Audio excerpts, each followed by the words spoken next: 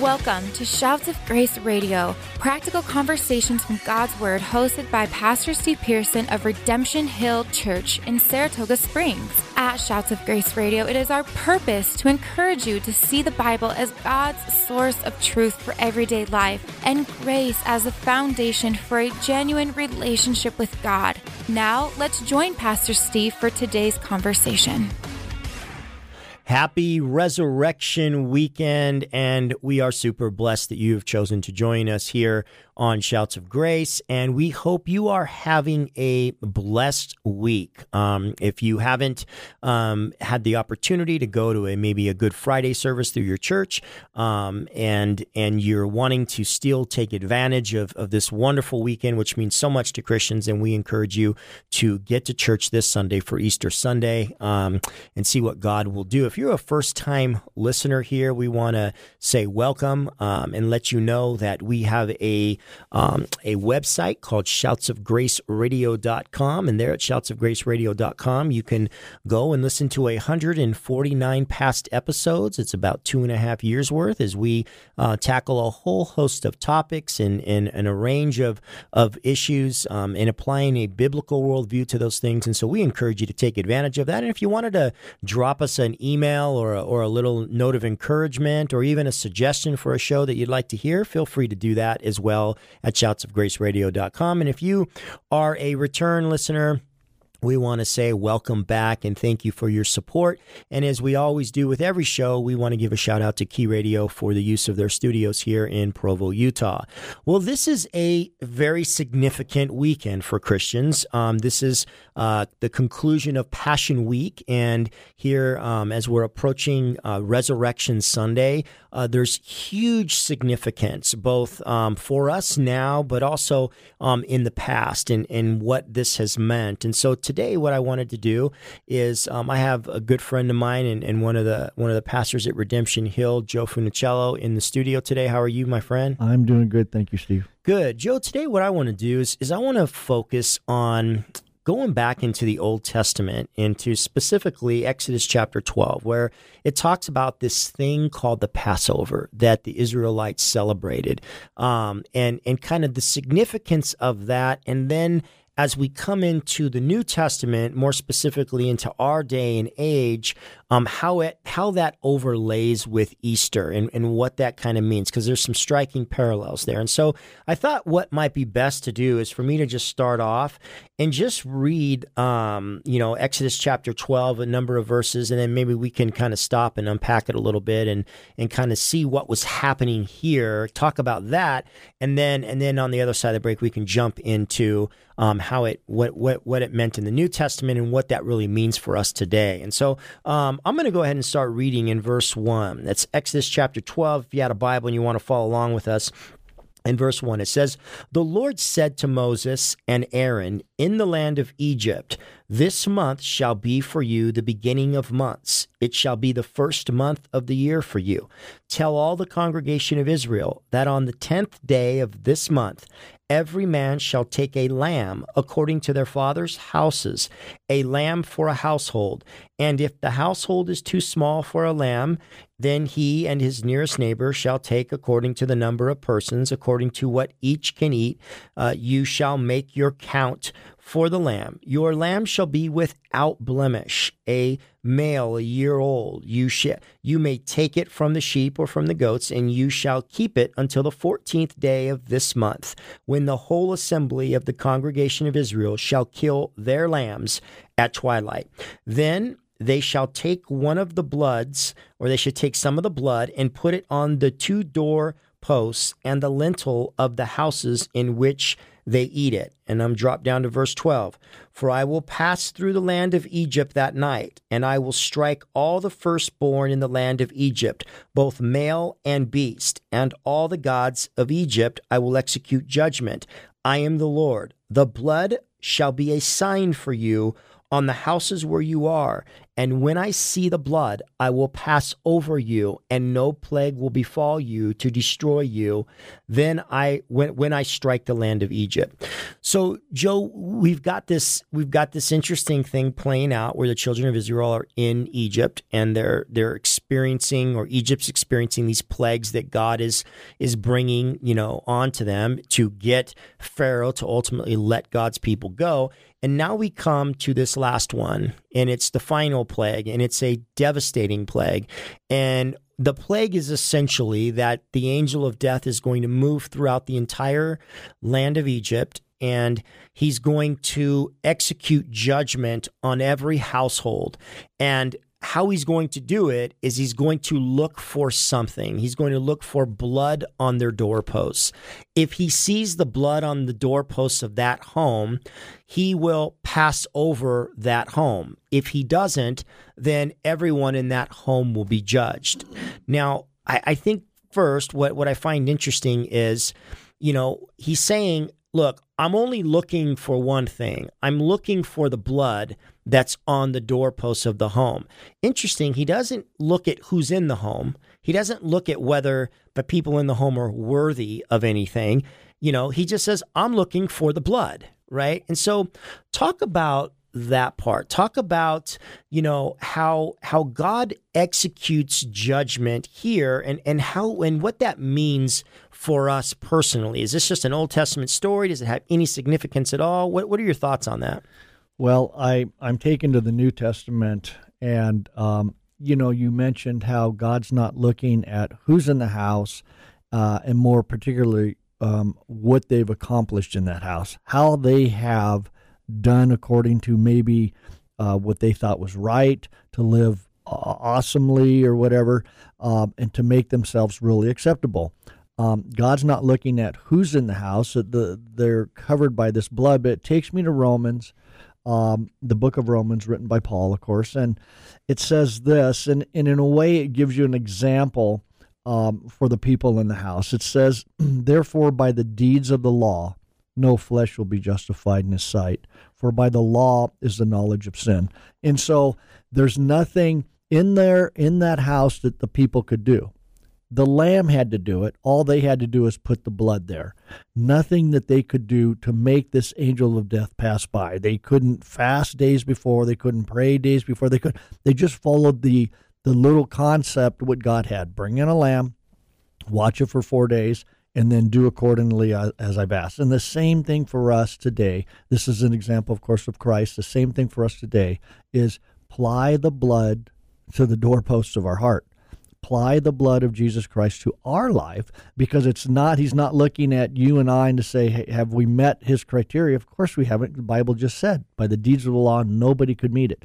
But the blood of Christ, the blood of Jesus Christ, makes us righteous and whole and justified, just as if we never sinned in God's sight.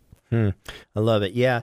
I do find that interesting, because when he says in verse 13, the blood shall be a sign for you on the house where you are, and when I see the blood, I'll pass over you and no plague will befall you. And I like that, because as you had said, you if you're in the house of this day and what's going on, and you walk into a house that has blood, you're safe. In other words, God's only looking at the sign. He's looking at the blood. And somehow he's looking at the blood and he's saying, therefore everyone in the house is safe because of the blood. So technically you could be an Egyptian false worshiper, and you just go into the house where the blood is, and you're like, okay, you're safe. And here's why I like that, Joe. I never thought about that. Yeah, it's like when we come to Christ, we don't come all put together. Oh yeah. We don't come clean morally. We don't come clean theologically. I mean, we need the blood to be the first thing that God looks at. Otherwise, nobody's going to stand, right? Yeah. I mean, talk about this idea that people have that somehow I got to clean my life up before God passes over me. And so if I don't believe the right things, I got to get that straight. If I'm not living the right way, I got to get that straight. When the truth is, everyone in the house was safe, right, because of the blood. And I think there's a correlation there to say that not everybody is saved. We know that. But the truth is, when I came to Jesus, I didn't have all my theology straight. I didn't have all my morality straight. I mean, God just looked at the blood, applied that to me, the grace, and then he started working on me. Talk about the need for people to dump the idea that you got to get everything right. You got to come to God clean, all that nonsense. Talk about that. Well, I think that goes right to the heart of the matter. And if you come from somewhat, like I did, of a not real devotional, but somewhat of a religious background, believing in God, trying to meet the criteria and the standards, you enter into this relationship at times thinking that you have to do a little cleanup or thinking you have to do something. We might call that a little bit of repentance. But in reality, being a Christian 47 years, I thought I was so much better than I really was. And all I had to do from the very beginning is just say, oh, Lord, just like my buddy told me on a street corner, just ask him to forgive you, invite him into your life, and he'll change your life. And that's true. And it had nothing to do with me cleaning up, had nothing to do with me doing any one thing, but other than going to the one that applies the blood to my heart and changes me. You know, I think that's amazing. I love this idea that God just looks at the blood. He looks at the blood first, right? That's the sign. The sign isn't, have I attained? You'd said it perfectly. I think actually the longer you walk with Jesus, the older you get in the Lord, the more I think you realize what you didn't at the beginning. At the very beginning, you almost think you're all that. Like, look at this, man. I got this holiness swag in me, and I'm just kind of walking. And then the longer you live with you, and the more you see what God has to forgive you of, or is chosen, I should say, to forgive you of, the more you hang your head about you and raise your eyes to heaven about the grace and mercy and glory of God. So when you get to the end, which, you're a lot closer to that than I am because you're older. just kidding. Thank you for that. I appreciate that. But when you get towards the end, Joe, is it not true that you end up like Paul? I'm the chiefest of all sinners. Yeah. Oh, it's so true. I was just thinking this week, I was looking back and I'm like, Lord, you give grace to the humble. And when you came to me and I responded or came to you, I was so prideful and hot-headed and arrogant.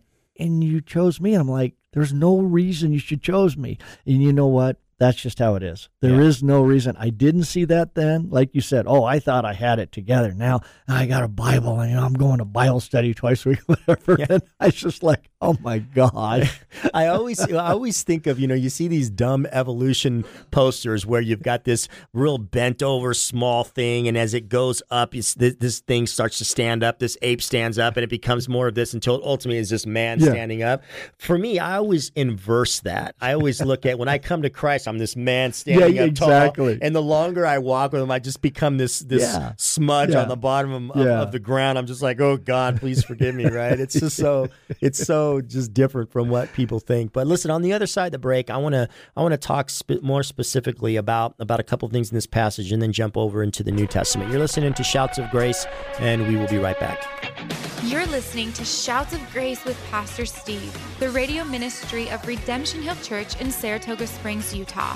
For more information about Redemption Hill, you can visit our website at rhutah.church. Shouts of Grace Radio is thankful for the encouragement from Key Radio, reaching Utah with the good news of eternal life from their station in Provo, Utah. Now, let's join Pastor Steve for the conclusion of today's conversation. I'm in studio today with Pastor Joe Funicello from Redemption Hill Church, and Joe and I were talking about Exodus chapter 12 and the Passover. And Joe, I want to kind of switch gears here a little bit, because there's something that I don't think is by accident in Exodus chapter 12 here. It says, this month in verse 2 shall be for you the beginning of months. It shall be the first month of the year for you. Tell all the congregation of Israel that on the 10th day of this month, every man shall take a lamb according to their father's house. And then it goes on to say that each one's lamb shall be without blemish, and they shall kill their lamb at twilight. It seems very personal. It seems that it wasn't just a lamb that was corporately taken. This was a command that each family was to take their lamb, and that personal lamb was supposed to then be killed by those people. And I don't think that's by accident, because when we go into the New Testament, Joe, talk about this idea that Jesus is a personal lamb. In that sense, that this isn't just a corporate thing. This is a personal thing. Talk about how that relates to the Christian experience being a personal one. Well, I think, as we were talking before the break, and we were looking at our lives, kind of like what the Apostle Paul said, as you go on, you see, I think, more clearly of who you are, maybe in the light of holiness and stuff. And in this sense, this becomes very personal, because they have to kill the lamb themselves. They don't take it to a butcher and say, go ahead and do this and we'll come back, or they're involved in saying, this is the result of what I needed to do to cover. And so when we come to Christ, we see more clearly over and over and over the result of my sin, my personal sin, what I caused him to go to the cross. He did it for the whole world, but if it was just me living here, he would have gone for me. And that is sobering to me, because it says no greater love than this, a man lay down his life for me, his friends. And then I think, but then he is the creator. He created us, and he's subjecting himself to his own creation, to be abused, to be the indignity of it all, the shame of it all, and he puts himself in that place for this great love. And so it becomes very personal, and all of a sudden I see, oh my goodness. Yeah, in 1 Corinthians, now I want to jump to the New Testament. In 1 Corinthians 5, verse 7, it says, cleanse out the old leaven, that you may be a new lump, as you really are unleavened, for Christ is our Passover lamb and has been sacrificed. So now the New Testament makes the connection to the Old Testament story and says Jesus is our Passover lamb. And so now the idea, the type here seems to be that in the same way that the blood served as a sign that the angel of death would pass over a house in judgment, now Christ is our Passover lamb. And talk about what it means to have that blood applied to our life and what that means to be spared judgment. Well, when the Bible says that by faith, and by faith is, I don't have to have a mountain-moving faith, because I sure didn't when I came to Christ, kind of maybe, okay, this is what my buddy tells me, and, but you know what? I knew that I hadn't met God's standard in some way, and I knew that I needed a relationship and to be forgiven. And so this transpires as I fall on my knees and go to him.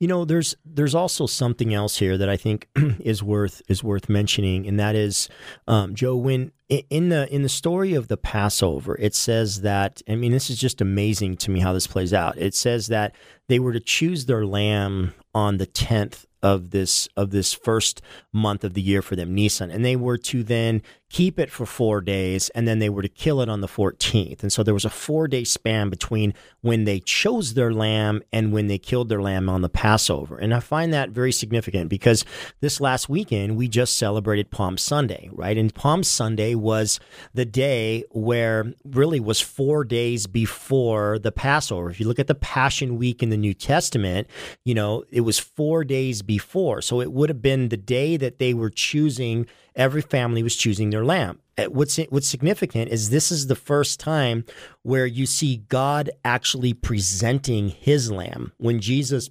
allows himself to be called King of the Jews, he comes in on the back of a donkey. He's fulfilling prophecy, and everyone's saying, Hosanna, Hosanna, save now. And so Israel is choosing their lamb. On the very day that the households are choosing their lamb to keep them and examine them for 4 days, God's presenting his lamb, right? And then if you lay the story over the top of the New Testament, it's just mind-blowing. For the next 4 days, the Lamb of God is examined for spot or blemish, right? He comes in the next day and on a Monday, and the religious people ask him, by what authority do you have to do this? And he says, well, I'll answer you if you answer me. Was John's baptism from men or was it from God?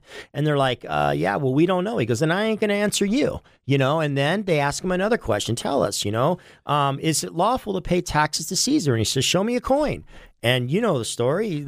He's like, well, whose inscription's on it? Caesar's. So then give to Caesar what is Caesar's and God's to what is God. And so they're trying to trap him they're trying to trap God as they're talking to him. And then he finally turns on the last day and he asks them a question. He says, now let me ask you a question. He said, tell me, whose son is the Messiah to be? And they said, well, he's supposed to be David's son. Okay, then answer me this. How by the Spirit then does David say, and the Lord said to my Lord, sit at the right hand while I make your enemies your footstool? And he asks this, if the Messiah is David's son, how can he be his Lord? And they were marveled at it. And they were like, and it tells us, and they never asked him another question. So Jesus passes the examination. He passes all their tests only to have him stand in front of Pilate and say, Pilate to say, I find no fault in this guy. Without spot, without blemish, presented 4 days before the Passover by the Father.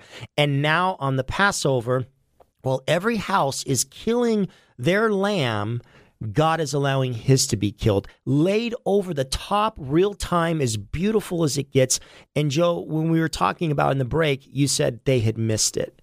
They missed it. How do you miss this? How do you miss Christ? How do people today miss Jesus? Because he seems to be pretty plainly there. Yeah, the Bible talks about the god of this age or the god of this world, and that is the enemy. And he blinds people many ways. And sometimes they want to stay in their sin, and they are blinded. Other times they choose other things, selfish reasons, a different type of or a different type of religion other than what the Bible talks about, and they trust in their own works, and they are blind that way. Many ways people get blind, and to who God is and who he's provided as our salvation. The simplicity of the gospel astounds me as I get older. And for people to miss what God has done, sometimes our own pride gets in the way, keeps us from going to him. And the simplicity of this, he is my righteousness. He is the Son of God who died for the sins of the world. I claim that. I run to my salvation, the rock that is higher than I, where I can stand and have him taking care of me and giving me justification just as if I never sinned. The blindness comes for many reasons. It is the God of this age that blinds and leads people in paths. And I think if they are true and honest seeker, God will give them. Amen. I want to close by reading this to you. For I delivered to you as of first importance what I also received, that Christ died for our sins in accordance with the Scriptures, that he was buried, and he was raised on the third day in accordance with the Scriptures, and he has appeared to Cephas, then to the 12. Then he appeared to more than 500 brothers at one time, most of whom are still alive, though some have fallen asleep. Joe, the story doesn't just end with Jesus dying, and that's really where our glory, with the glory that we give to God, is that he overcame death, and he was raised from the dead, and now people can have a new life because of Jesus Christ conquering the greatest enemy. You'll never conquer your greatest enemy, which is death. Everything ends for you at the grave. All of your notoriety, all your accomplishments, everything you did outside of Christ, it's over and it's done. But inside of Christ, receiving Jesus as your Lord and Savior, it carries on into eternity because this God rose himself from the dead, and we hope that you take that this Easter. We're out of time for today. God bless you guys, and we'll see you next time on Shouts of Grace. Thank you for joining us on today's episode of Shouts of Grace Radio, practical conversations from God's Word, hosted by Pastor Steve Pearson. We hope that you have been encouraged to see the Bible as God's source of truth for everyday life and grace as the foundation for a genuine relationship with God. If today's conversation encouraged you in your journey following and learning more about Jesus, we would love to hear from you. You can visit us online at shoutsofgraceradio.com. At shoutsofgraceradio.com, you can listen to all of our episodes, share them online with your friends, and find out more about Pastor Steve. Shouts of Grace is an outreach of Redemption Hill Church in Saratoga Springs, Utah. Thank you again for joining us on today's show. And from all of us at Shouts of Grace, it is our prayer that you would grow in the grace and knowledge of Jesus Christ.